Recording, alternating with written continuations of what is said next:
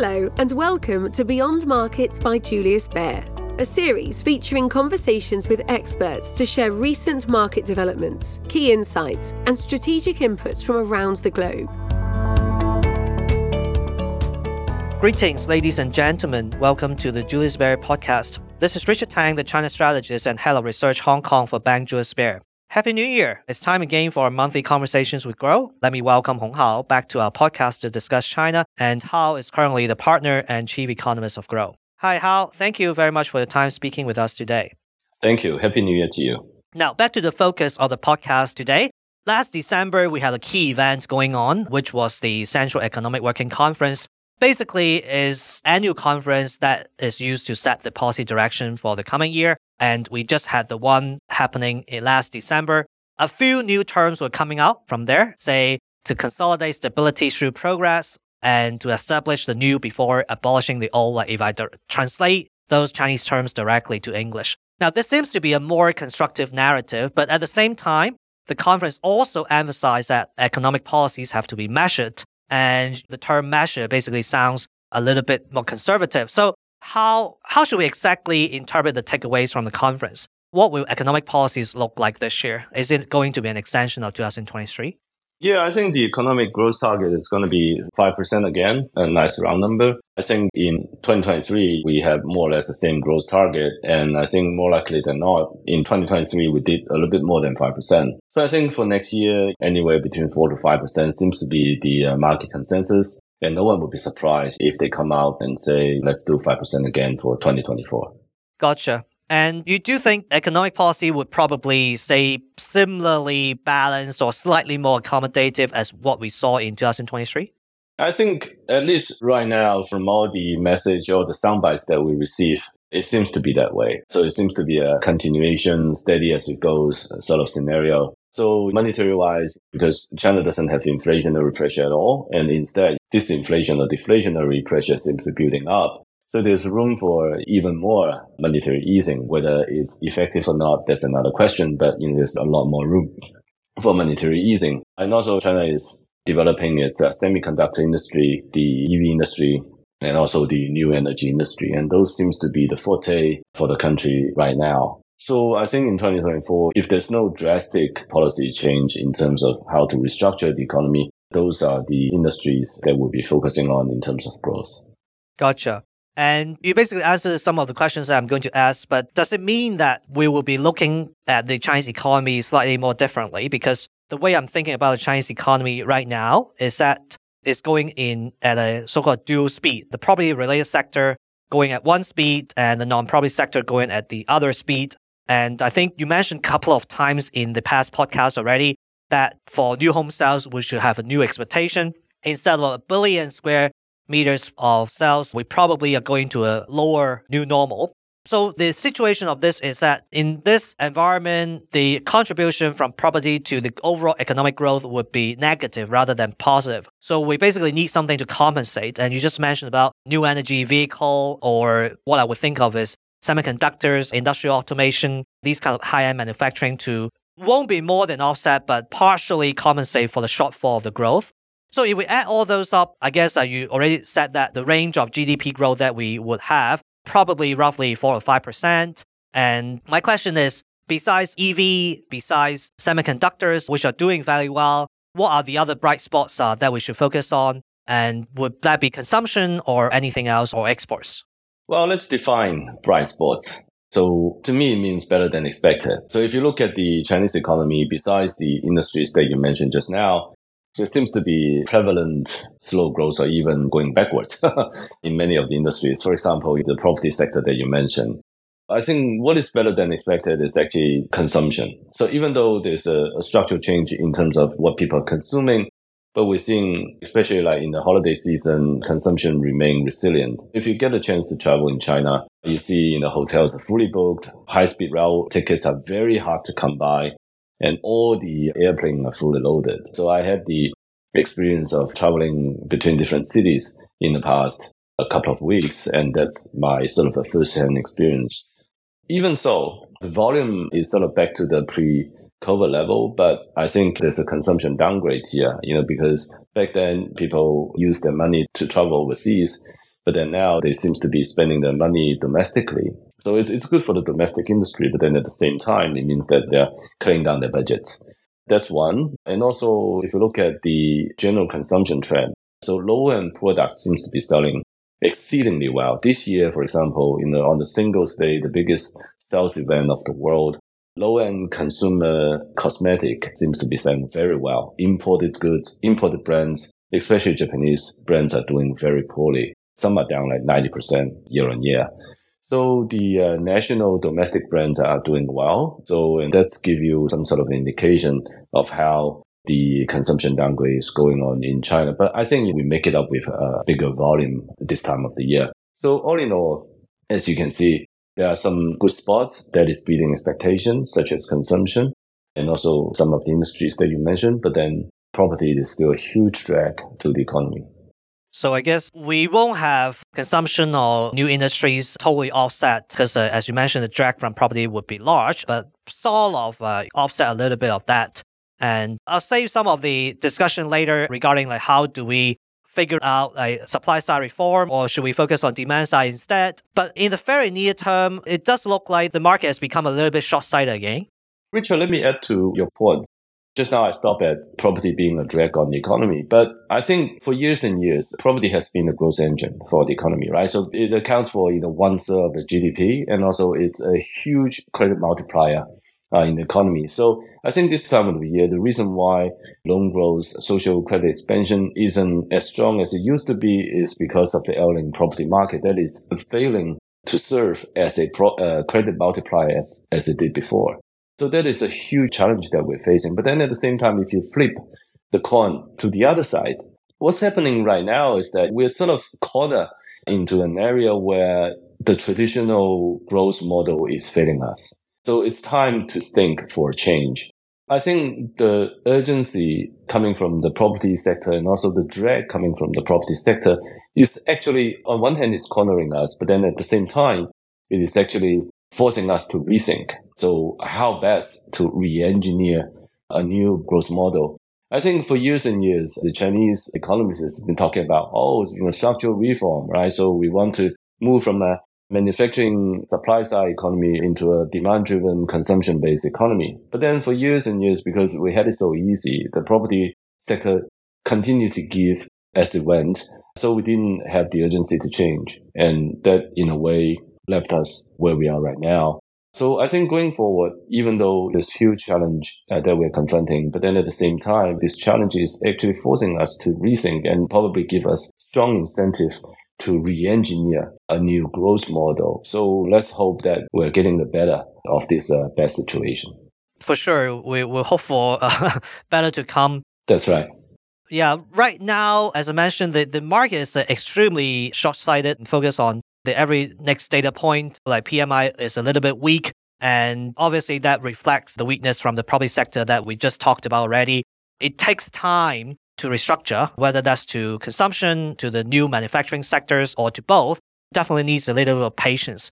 But the market is sort of running out of patience, and they're basically just looking for the next policy tool, and then they got hope and then got disappointed. I guess to be very short-sighted, do you think we are getting into a point whether we would finally have a rate cut or continuing more RRR cuts? But I guess we are at the edge of falling into a liquidity trap. So you just mentioned about we need a new growth model. We need better credit multiplier to get us away from the liquidity trap. So I guess the question from me is, do you think our monetary policy has already got to a saturation point, or are there any other tools that we may be able to use to avoid that liquidity trap, which Japan has gone through and some other countries as well, and we're very mindful of that, and also the deflationary pressure? No, I think the question I have in mind is that why many of these monetary easing policy that traditionally has worked so well in the past economic cycles has failed this time. So obviously, we are probably giving the wrong medicine to the illness that we're facing. So as a result, if you continue to ease monetary policy, one of the plausible destination for the newly created liquidity is to build even more excess capacity. So because you're driven by the old mindset. So if you're building even more supply and your demand is sort of weakish or restructuring, and then you end up with an even bigger supply-demand imbalance and therefore even bigger downward pricing pressure. So I think that's one of the reasons why the market failed to respond to policy signals. So if we continue down that path, continue to ease using the traditional monetary policy to ease, I think you can't say it's not effective. You can't say it's not having any effects on the economy, but I don't think it's giving you the results that you're looking for. So I think in terms of, for example, recently we expanded PSL by 350 billion yuan on the PBOC's balance sheet. And this is the first time in 12 months that the central bank actually expanded its balance sheet and so aggressively using PSL. And also we, on previous episodes, have already forecasted this policy outcome. And I think we are among the first to sort of make such forecast. And now going into January, you're seeing PSL is done, OMO, open market operations done, and also the MIF is done. And altogether, it gives another 2 to 3 trillion yuan worth of extra liquidity in the system. But the market failed to respond. And normally, when you see this kind of operations, it's a prelude to triple R cut and also even interest rate cut. And many of us are expecting it as well. And because the market has been expecting it, and therefore, even if you deliver on such policy easing, it probably won't have too strong an effect on the economy and also on the market. So I think we're between a rock and a hard place. On one hand, we think that by using monetary policy, giving policy stimulus would help the economy to regrow. But then on the other hand, these policies, even though we try multiple times and with more and more force and magnitude, it's not giving you the results that you're looking for. So it's time to rethink. Besides this kind of conventional policy, what other things can you do? Can you do asset purchase like the Fed did in 2008? Can you, for example, structure your SOE ownership and distribute the SOE ownership shares to your residents? Can you give consumption money to your residents to complete a physical transfer to the Chinese households, etc., etc.? I think many of these policies haven't been tried before. But I think if the conventional policies are failing us, then it's time to rethink and think outside the box. And some of these policies have been proven effective in the Western economies, and it may work for us this time in China. Cool. I think you mentioned a really good point that the marginal impact of traditional measures are loosening, reducing, diminishing, and that the problem is because it's a new one, that in the past, the bottleneck is on the supply side. So if you build more capacity, basically that boosts GDP growth and you have a good economic multiplier. Now it looks like the bottleneck is on the demand side. So I think you mentioned very good examples of consumption vouchers and other measures that would hopefully boost the demand side. And of course, we have to wait and see whether the government would at least take some of those ideas. My other question is, it does look like that the regulations are not coordinated, or as the government mentioned in the Central Economic Working Conference, we need to improve policy coordination among the different parts of the government.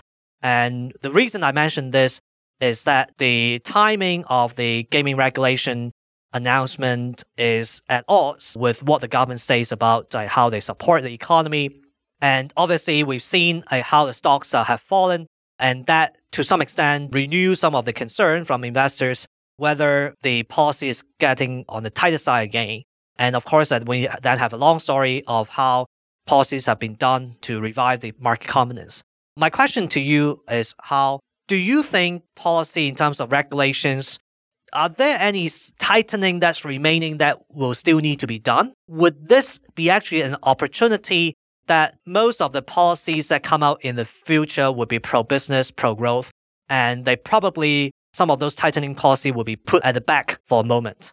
Yeah, I think it's about setting expectations. So everybody was surprised by the solicitation of opinion just before Christmas on the gaming industry. And many of the rules change has already sort of surprised everybody because it fundamentally changed how the business operates. With such significant policy coming out, and there was no pre-signaling, there's no consultation before this, it's just odd. But it also shows that this time, judging from the market reaction, we lost $800 billion that day worth of market cap.